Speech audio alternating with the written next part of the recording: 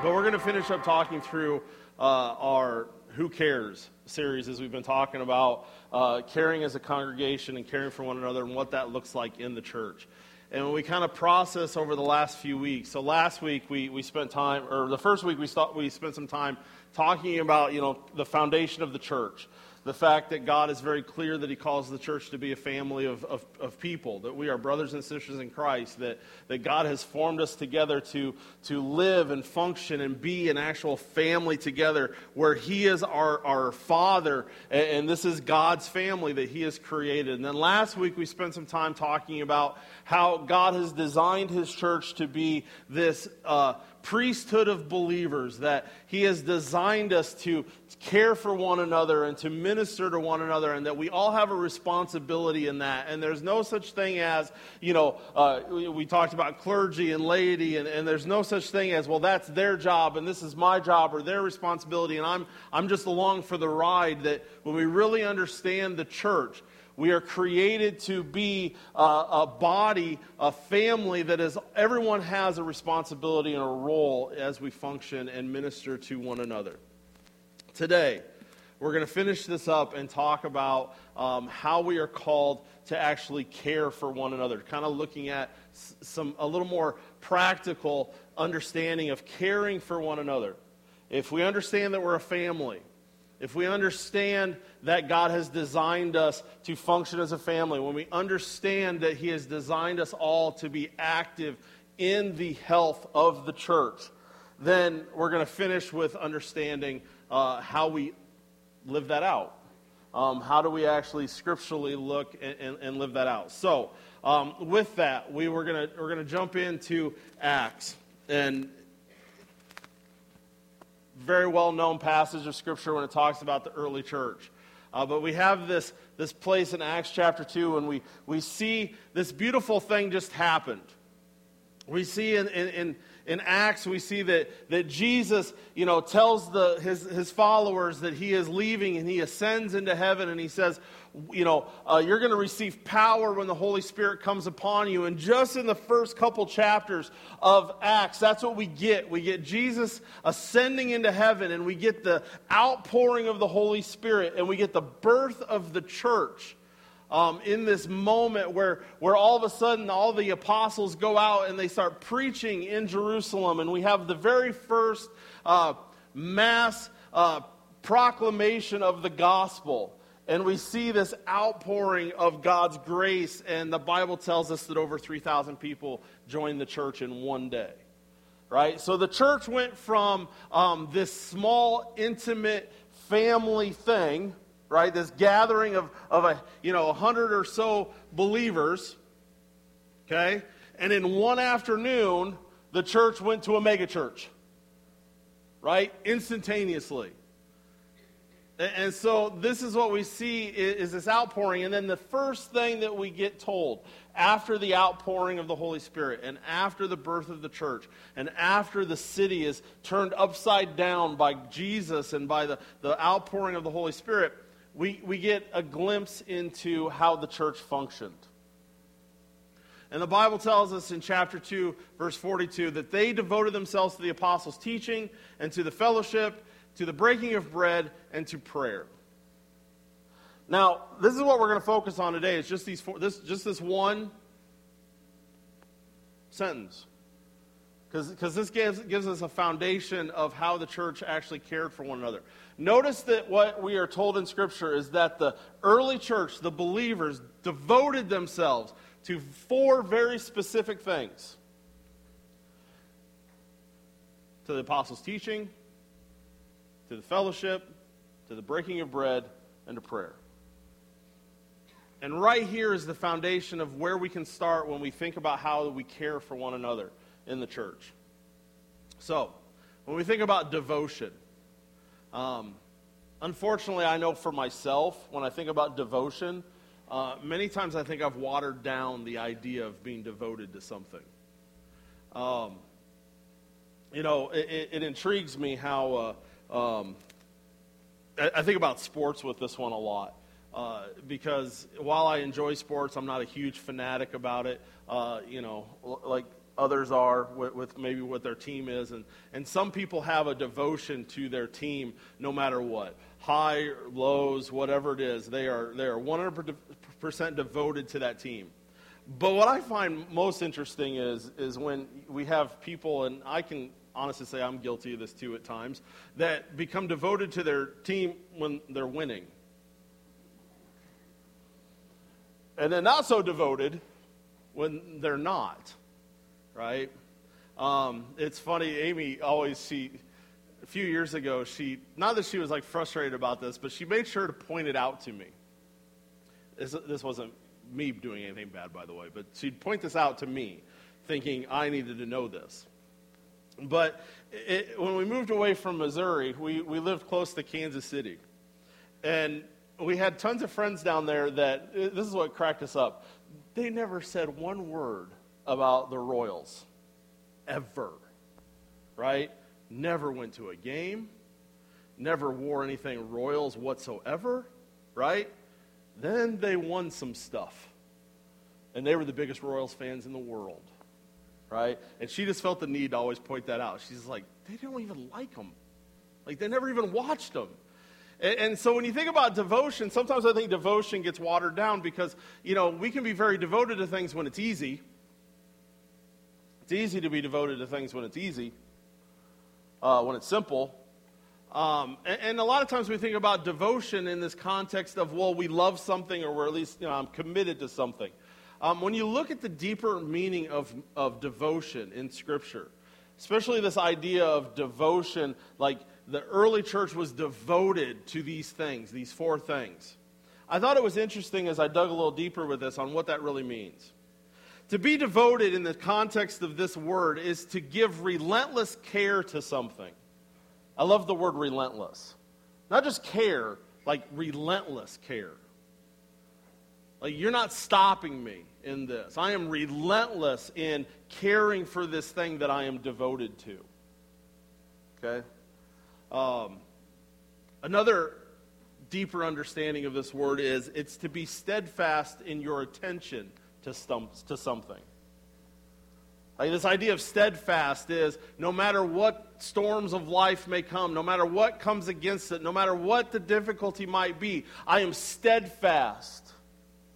I stand firm in my attention to these things. To this thing that I am devoted to, I stand firm.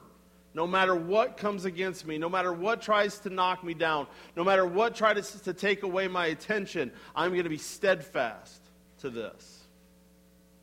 And with that thing in mind, another way to understand this word is to not faint or falter in the things that you do. My devotion makes it that I do not faint and I do not falter when it comes to these things. So when we think about devotion in this biblical understanding of what's being presented here in Acts, we're being told that the early church gave relentless care to these four things. That the early church were steadfast in their attention in living out these four things.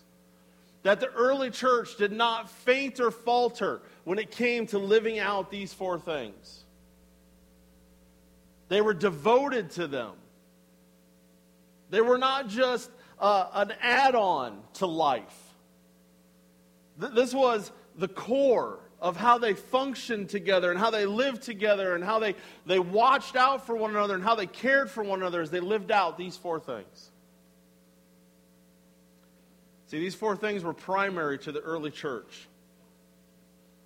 And the church made sure that they never neglected these four things. As I was thinking about the church and how we as Christians are supposed to live with one another and how we are supposed to care for one another, I got to thinking about how the church should actually be considered countercultural. Right? The world should look at us and they should see how the church functions and how relationships within the church function, and they should actually be countercultural. Like, it should just seem different. And it's always been that way, even since the early church, and it should still be that way today. Let me share with you an actual letter that was written. This was written in 130 AD. It's a long time ago. 130 AD, this is what one person wrote when they were talking about the church. He said, "For Christians are distinguished from other men neither by country nor language, nor the customs which they observe. For they neither inhabit cities of their own, nor employ a particular form of speech, nor lead a life which is marked out by any singularity.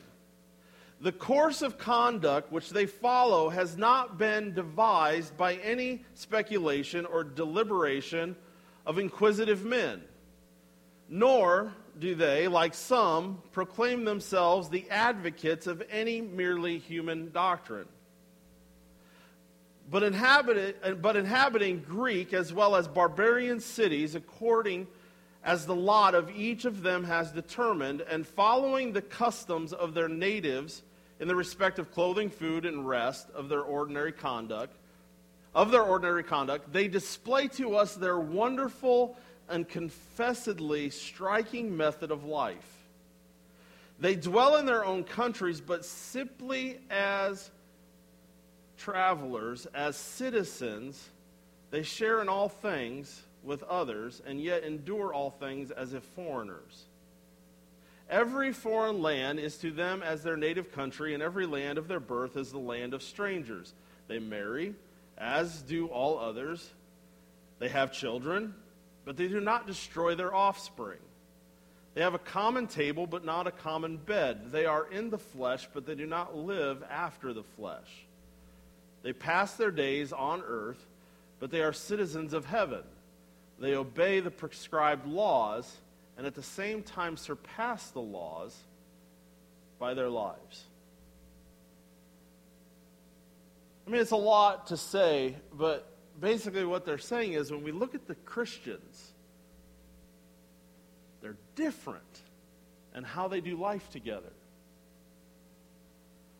Like, not just the way they live, not in the way that, like, we're following the rules. It's like just the way they interact with each other. They're part of the city, but yet they don't have a city of their own. They're part of the nation, but they don't have a nation of their own. People would look at the early church and say there's something different about these people. And I love how it ends where, this person says they obey the laws, but yet by the way they live, they're a life or their law all of their own. See, when people look at us as Christians and they look at not just how we live out in the workplace and how we live out in the community, when people look at us and how we live with one another, how the church, how Christians interact with each other, how we care for one another, how we provide for one another, how we watch out for one another, how we love one another, how we do all of these things, the rest of the world should look at us and say, that's different. But let's just put it out on the table. What do most people see when they think about churches? I mean, I'm not saying our church, but listen, I've only been on this earth for 43 years, and I have seen more infighting in churches, more splits in churches, more arguments in churches. I have seen more people in churches calling themselves Christians fighting over scraps. And the world looks at us and says, I don't want none of that. I don't want none of that. When I was 19, 20 years old, that was about the time where I was like, I want nothing to do with church. The reason I got to that point was because I had finally gotten old enough to discover the hypocrisy of, unfortunately, a lot of Christians. Let's just be blunt about it. Come on. I mean, there's a lot of Christians that are hypocrites. I'm one. But when I was younger, it got to the point where it was like, I want nothing to do with this. And that's when I completely rejected anything to have to do with church. And I got my group of friends that one of them is I still consider him one of my best friends today. He was never really a Christian. Still now I question his faith, even though he's made movement in that direction. But he said something to me once that made me feel more accepted outside of a bar in Shellsburg than any Christian has ever in my entire life. right? Here we are, we're sitting outside a bar in Schellsburg. Now, mind you, I was like 19, 20 at the time. We should not have been drinking in Schellsburg, but you could get away with things, okay? Here I was sitting outside of Schellsburg. I was sitting, God was like, it was one of those weird instances where I was trying to run from God. God was trying to pull me closer to himself. There was a lot of tension, and I found myself sitting outside of the bar, sitting on the street, and I was just very emotional. Like it was one of those moments where I knew I shouldn't have been where I was. I knew I shouldn't have been doing what I was doing. I was very emotional, and I was sitting there, and here's the thing. When you're 20 years old, the last thing you want to do is be crying in the middle of a bar in Schellsburg, okay? So that's why I got up and went outside, because I'm not going to be crying in the middle of the bar. And I'm sitting out there, and my friend comes out. And, of course, you're doing the manly thing, like, oh, no, I'm fine. And he comes and he sits down next to me. And he says to me, we're just sitting there together, and all of a sudden he just looks at me and he says, and it still chokes me up now because it meant so much to hear him say this. But he looks at me and he says, listen, I don't care how old I am. I don't care where you're at. You could be on the other side of the world. You ever need me, you call me and I'm there. And that was the first time I ever felt somebody was like, that's 100% like. And I say that but that's what we should feel inside the church with one another. That's why I'm sharing this, is because God wants his family to be like that, where it doesn't matter where you're at or what you need. If you need me, you call, I'll be there. I had to wait till I was 20 years old to hear that from a drunken friend outside of a bar before I believed it from the mouth of somebody. And I'm just sharing that because that's when I think about the church, that's what the church should be like. And I get we have to grow into it. We have to. Don't get me wrong. It's not going to instantly happen, and we always have to fight for it. But that's what it's talking about when it says devoted. They were devoted to these things because they were devoted to one another, and they were devoted to Jesus Christ.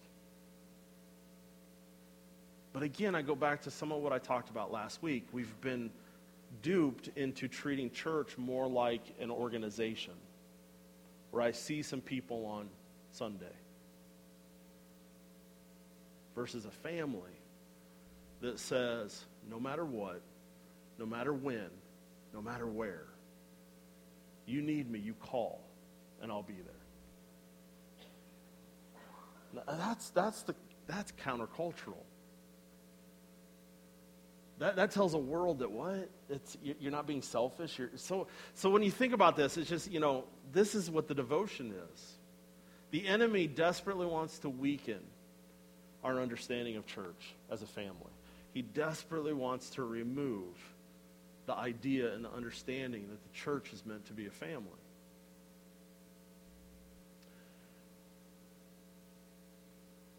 Because he knows that if you can do that,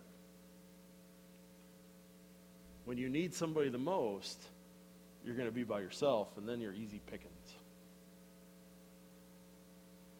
And that's why it's just so important that we understand this, and we get excited about it. We say, no, that's what we're called to be devoted to. Devoted, more than just warm, fuzzy feelings, but devoted, relentless care for something, steadfast in our attention to something, that we do not faint and we do not falter. Now, let's walk through these four things that the Bible tells us the early church was devoted to. First and foremost, they were devoted to the apostles' teaching. I'm not going to go into great detail with any of these because they're pretty straightforward. First and foremost, the early church was devoted to truth. That's what they were devoted to. They were devoted to truth. They were devoted to Jesus. They were devoted to the truth that Jesus proclaimed, that Jesus taught, that Jesus gave us. That was first and foremost, was to be devoted to Jesus Christ as the Lord and Savior and King of the church. The one that we give everything to. They were simply devoted to Jesus. That's what we need from one another. I need you to be devoted to Jesus, because your devotion to Jesus is what Jesus will use to motivate me to be devoted to Jesus. We need one another to be devoted to Jesus. We need to speak truth to one another. We need to speak the teachings of Jesus to one another. We need to care for one another enough to actually hold one another accountable, to encourage, to inspire, to challenge. The unfortunate thing is many times, two things I think happen when it comes to us living out this being devoted to the teachings of Jesus. First, we stay quiet out of awkwardness. We don't speak the truth of Jesus with each other. Maybe we feel awkward with it. Maybe we don't feel like we have the right to. Maybe whatever it is. We don't challenge one another with the truth of Jesus. And the second problem is that sometimes we don't speak. And then the second problem is that sometimes we speak too much in the wrong way. So, see, the reality is there are sometimes we're really good at speaking the truth of Jesus, but we're doing it in a very judgmental way at one another, and that don't help none either. But we're called to be devoted to the teachings of Jesus. We're called to be devoted to Jesus, and I need you to challenge me in my faith walk with Jesus just as much as you need me to challenge you in yours. And it's not just about challenging one another, it's inspiring one another, it's encouraging one another, it's cheering one another on when it comes to the teachings of Jesus, that we bring hope to each other. When everything in us says it's not possible, we need to be the ones that look at each other and say, no, it is possible. I can't overcome. No, you can overcome because Jesus says you can. In fact, Jesus says you already have. This is the kind of thing we need to be devoted to, is that we speak the truth of Jesus to one another. I find this interesting sometimes. And again, this is something I'm guilty to. And it's not just saying it always has to be like a big sermon, like that whatever we're doing is a big like Bible study or whatnot. When we get together, we can have fun together. We can enjoy one another. We can talk about many, many, many things. But one of the things that always makes me kind of laugh to myself is when I get together with other Christians or even with leaders in the church, and the whole point of it, we did it here not a month or two ago. We had some people that I was like, hey, come, let's spend some time praying together. And it was interesting because you ever have those moments when you get around other people and you're like, hey, we're gonna pray for an hour, and you spend 45 minutes talking? And then you look at yourself and you say, we should probably do some praying. Again, there's nothing wrong with that to a point, but do you ever notice how easy it is for us to actually spend all of our time not actually interceding and bringing Jesus in, but we can waste all of our time just talking about things that don't matter? And then we treat Jesus as the afterthought. Like, oh, we better do some praying real quick. Let's get this done. Again, there's nothing wrong with us spending those kind of times together, but at the same time, here's the thing. I have learned very quickly that I don't need chit-chat. I need people that are going to bring Jesus into my life.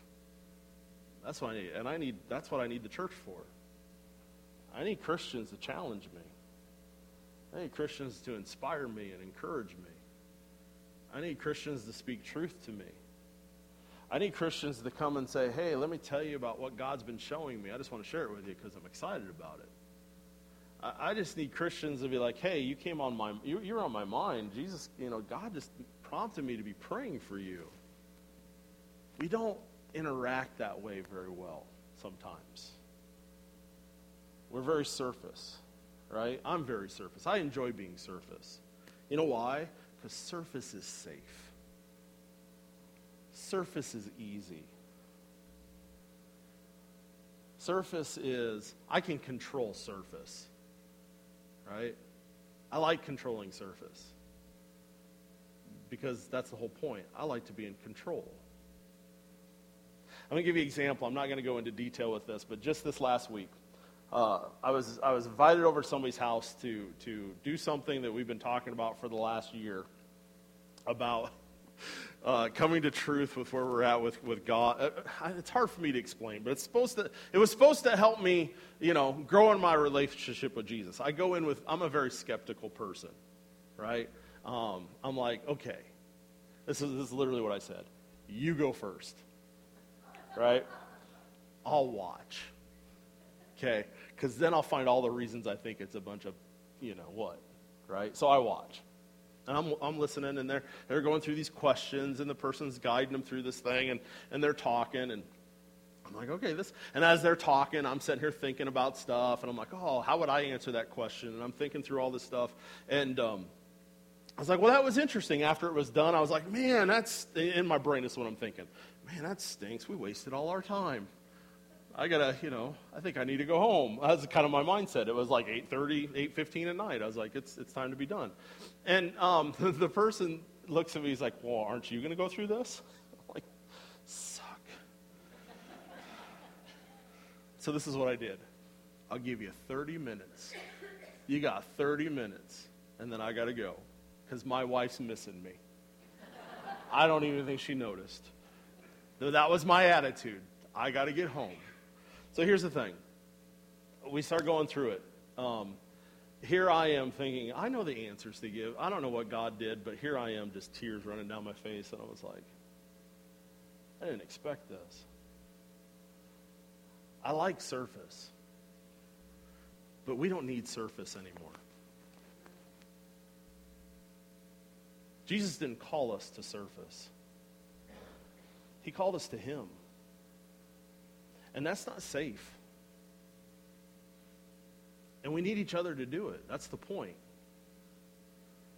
And that's what He calls us to be devoted to truth and to His teaching and to push one another to go further and deeper and not just surface. Because I don't want to deal with emotion. I don't want to deal with my heartache. I don't want to deal with my fears. I don't want to deal with those stuff. But that's why Jesus gave me the church, was so that y'all would help me. Do we realize that? It's not meant to be surface. Second thing the Bible says is they were devoted to fellowship. This is so much more than potlucks. That's not what we're talking about with fellowship. In fact, a lot of translations of the Bible say that they were devoted to the fellowship. Meaning the early church was devoted not just to truth, but they were devoted literally to one another. They were devoted to the bond that God had created between them, and they did everything they had to protect it. In fact, one of the words that I came across when I was researching these words was the early church actually cherished one another. Like they cherished one another as a family, but this word cherished kind of got me. Okay? Now this is going to sound I'm going to give you another example of life.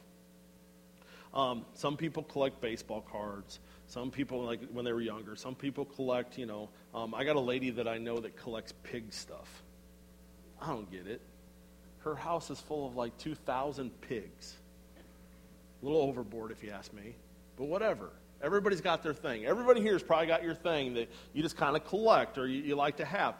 This is going to sound really foolish, but it's the truth. Matt makes fun of me about this because I'll buy things that I don't need.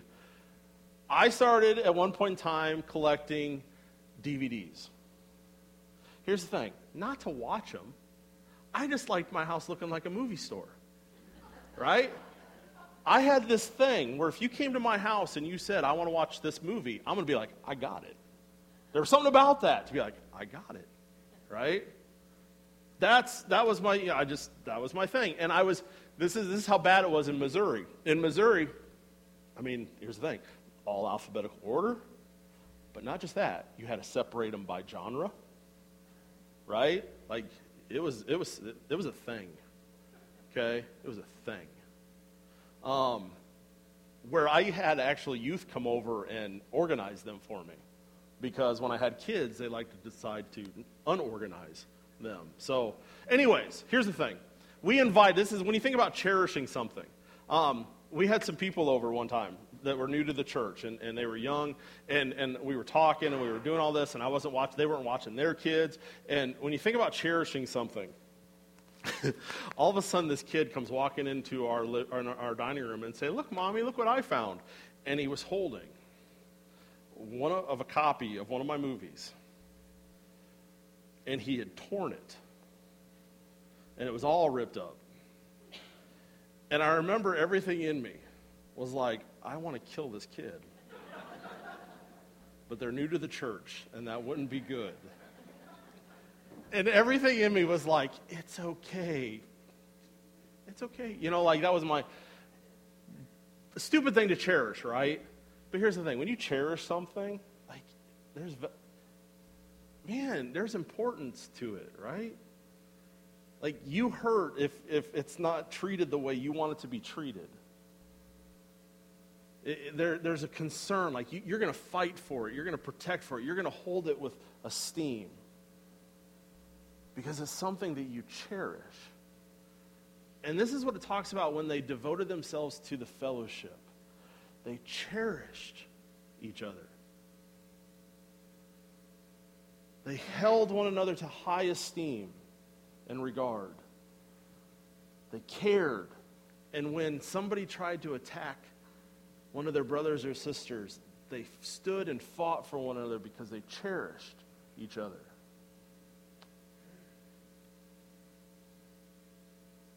When I was thinking about cherishing, the thing that went through my mind was, and I'm not calling anybody out with this one, so please, because I don't know. But you know, one of the things that breaks my heart that's in the church a lot more than it needs to be, and I'm guilty of this too, isn't it interesting how much we can gossip about each other in the church? But how do we cherish for one another at the same time if we just talk down about each other? And I'm not saying, I'm just saying church, and I've been in a lot of churches where, man, isn't it heartbreaking to see how Christians tear each other down so easily? But yet, how do we cherish? That's what the Bible says, is they cherished one another. That they safeguarded and they fought for one another. Just something I think about when I was just kind of processing through this idea of what's it mean to cherish the fellowship. The Bible tells us they also were dedicated, or they were devoted to breaking bread with one another. Now, a lot of times when you hear this, I think a lot of people think that the assumption is this has to do with, of course they broke, communion. They took communion together. That's how I've heard it talked about. And I'm not saying this isn't about communion. But here's the thing that's interesting about communion is when the early church used to have communion together, they didn't do it like we do. It wasn't this quick thing. They had a meal together. Like they sat down and they had a meal together. They fellowshiped together around the table. Now, here's the thing. I like when you go to other people's houses and when you're moving up in being accepted into their family. When you first go to somebody's house and you don't really know them that well, you're in the foyer, right? Right? Like, you can come talk to me, you can come like this is, or maybe I'll take you to the nice living room, but you're not coming to, any further than this. You know when you've made it, when you walk into their house, you're like, man, I'm thirsty. You know where the cups are. Like, you know when you made it, when you can just walk in and open up the fridge and be like, what you got to eat? That's when you know you're part of the family. Is when you can just help yourself to the kitchen. That's when you know you've made it. When I think about breaking bread together, that's what I think and envision with the church. Is the church is supposed to be a group of people that are so devoted to each other, so devoted to their connection with one another in Jesus, that we're that kind of family with each other. Now, I get it. Right now, everybody here's thinking, you're looking around and be like, there are some people, you are not coming into my house. And you are not getting into my fridge. I'm not saying you have to be that close to every single person in the church. But, man.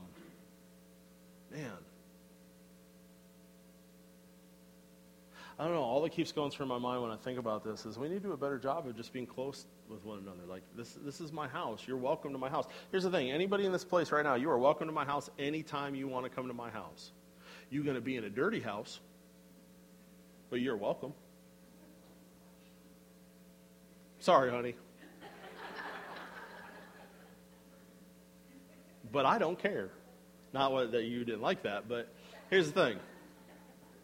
I just think I would love to see, I want to be part of a church, again, I want to see us, I want to see myself be part of a church where, I don't care. Come to my house. Come see behind the mess, right? You can ring the doorbell, and you were going to get my frustration because I care about you. Anybody that doesn't know, I had 3 youth ring ding dong ditch me in one night for, I understand, but it was still annoying. I say that with a lot of love and care. In fact, it was so bad, I just got to share this, it was so bad that the last person to come was Shauna.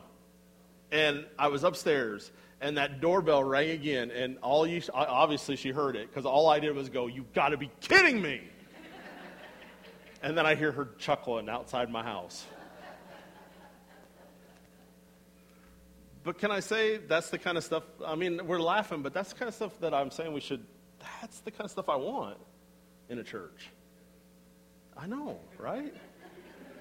Because we can joke about it, and we can have fun about it, and we can be a family together and break bread and sit around a table together. And I don't know, there just seems to be a lot of awkwardness too much in the church where it's not supposed to be. Right? Because in the church, how often do we fall into this idea of we protect what we say and we're guarded about what we say and we keep people at arm's length? One of the reasons I keep people at arm's length, and I have to fight this, and I still do today, is because I judge a lot of you based on the wounds that I have from before. You get what I'm saying? I take the wounds that have been caused to me by other so-called Christians or other churches, and I instantly put that on you and say, that's why I have to hold you at arm's length, because I don't want to have to go through the pain that I went through before. And that's the stuff in the church that we have to say, no, I want to be devoted to the fellowship. I want to be devoted to breaking the bread. I'm going to be devoted to taking the chance that I might get hurt again. I'm going to take the chance that somebody might say something that's going to wound me because it's that important. I'm that committed to this. Saying, come in and see the mess. Come in and see all the stuff we don't have together. Come see that our marriage is struggling. Come see that our kids are rejecting or causing problems. Come see that I'm scared, or come see that I'm concerned or worried, or whatever it is, make the list.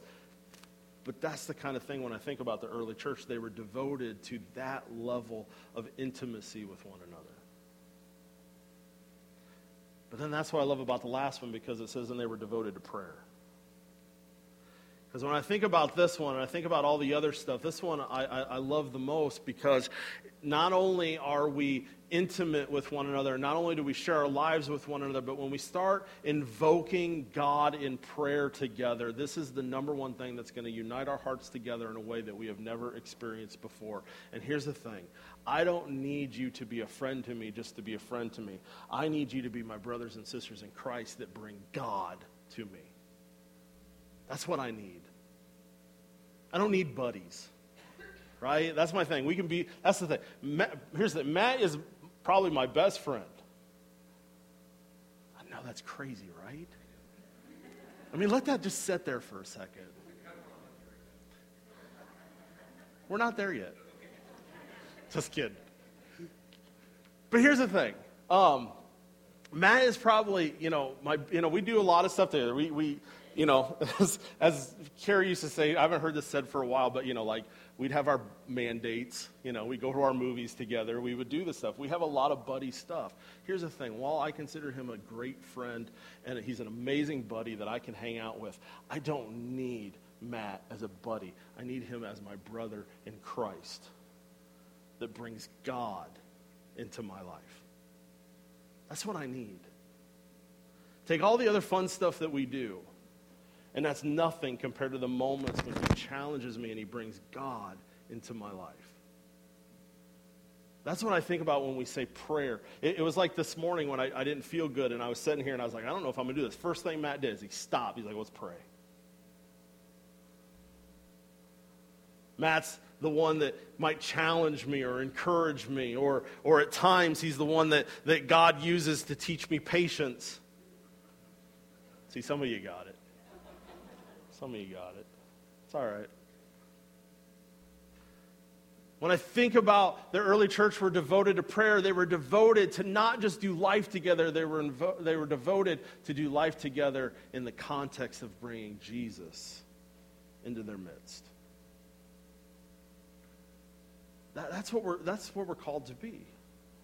Is I need you to bring Jesus into my life. I want to be intimate as brothers and sisters so that you can bring Jesus into my life. Now, as we think about all that, this is then the scripture goes on. And it says, everyone was filled with awe.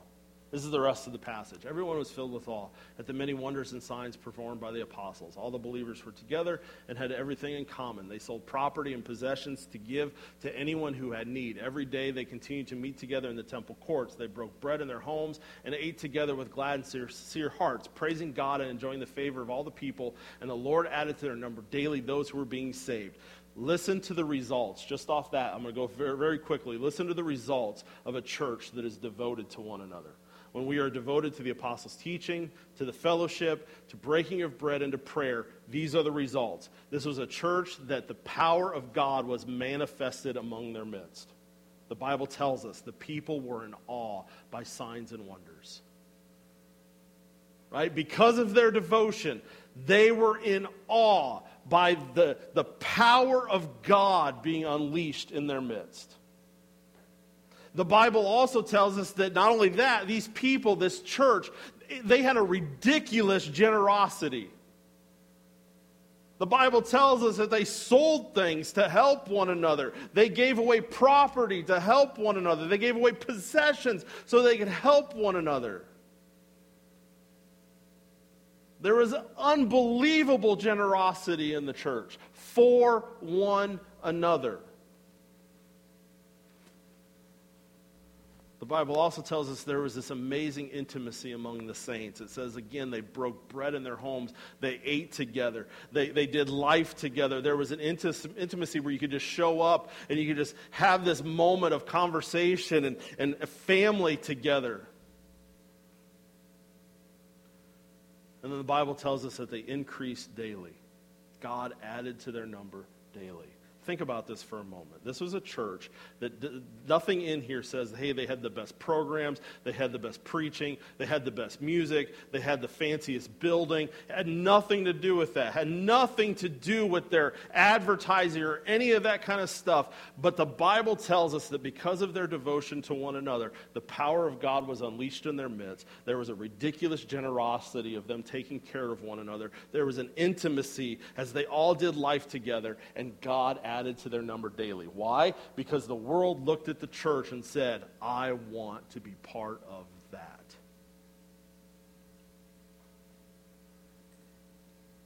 Here's the thing that went through my head.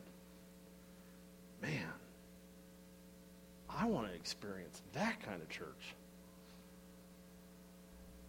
I'm not saying we don't do amazing things here. That is not what I'm saying by any means. But I am telling you right now, do you know what kind of church I want to be part of? I've said this before if you've never heard me say this. I want to be part of a church sometime in my life where, man, people show up and they're like, hey, what are you doing here? And I don't want to hear, well, because I saw your advertising or I saw this or I saw that. Those are great things. I'm not against them. But I want to hear somebody say just once in my life, God told me to show up here. Like I don't even want to be here. But man, God told me to show up. Like God himself drew me to this place. I want to experience that. I want to experience unbelievable generosity amongst the saints. And I say that for myself because I don't like giving up things of mine. Intimacy, man, wouldn't that's a church that would just be amazing to be part of. So I share this passage and I share all this because I just want us to think about this for a moment as we think about care for one another. The care that God wants in his church is care that is impossible to exist apart from the anointing power of God in our midst. See, we can care for one another the way the world does, but Jesus says, I'm not calling you to care for each other that way. I'm calling you to care for one another above and beyond that. Remember how Jesus said, he's like, great, you help people that help you, or you're nice to people that are nice to you, or you do all these things. Pagans do that. Here's the thing, as we close out this time of thinking about this care series and just how we care for one another, have you ever stopped to realize that the care that God desires for us within the church is supposed to be so radically different that it doesn't even look like the rest of the world?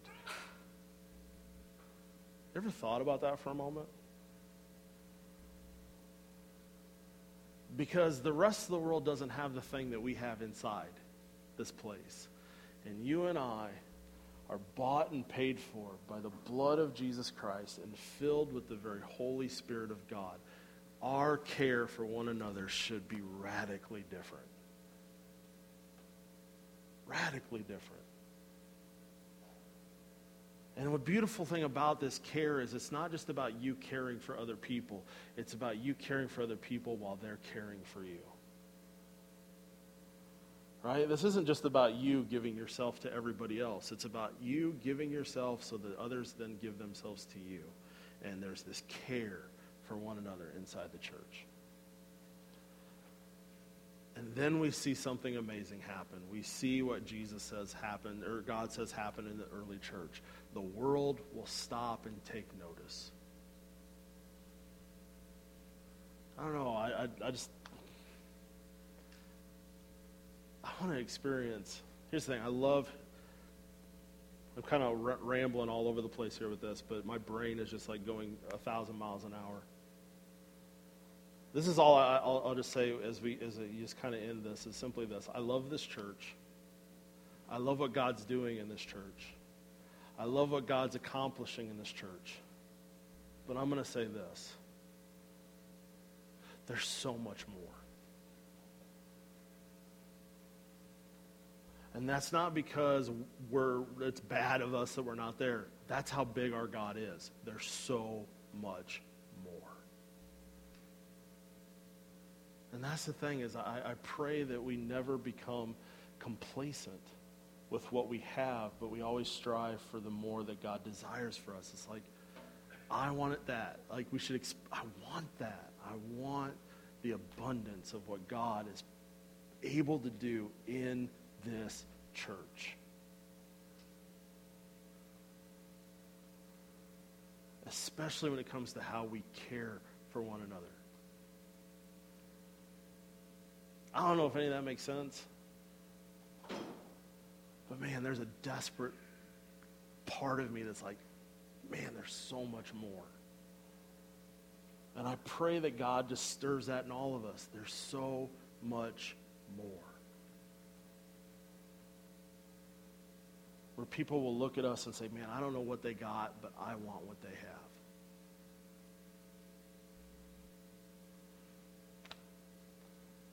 Over the next couple of months, you're going to hear some more about some exciting things when it comes to care ministry that we've been working on. It's one of those things that God's put on my heart over the last year or so. There's a group of people that are currently working on some different aspects of what's it look like for a church to care for one another, and how can we do that in a way that is honoring to each other and honoring to God. And in the next couple of months, I'm excited that you'll hear some more about that and what we're planning. But as I close today, this is all I ask. If you are not currently praying this prayer, I'm going to ask you to pray this prayer every single day. Every single day, I'm going to ask you to pray this prayer if you're serious about this church and what God wants from you. And it's simply this. Jesus, help me love your church the way you do. That's it. And when I say church, I'm not saying Blessed Hope Community Church. I'm not saying this building. I'm not saying any of that. I'm talking about the people that make up this church. Simply that prayer every single day. Jesus, help me to love your church the way you do. But man, here's the thing that I love about that prayer. You will never stop praying it. Because it's impossible for any of us to ever love the church exactly as much as Jesus does. But man, every single day, I can grow in loving it more and more. So I'm going to ask all of us to pray that prayer. Moving forward, Jesus, help me to love your church as much as you do. Help me love it the way you love it. Help me see it the way you see it. Help me see these people the way you see these people. I challenge us to pray that prayer. Gracious God, as we leave here today, allow us to go with an excitement and a passion for this church. Because first and foremost, you created it. You have blessed us with it. You have given it to us. And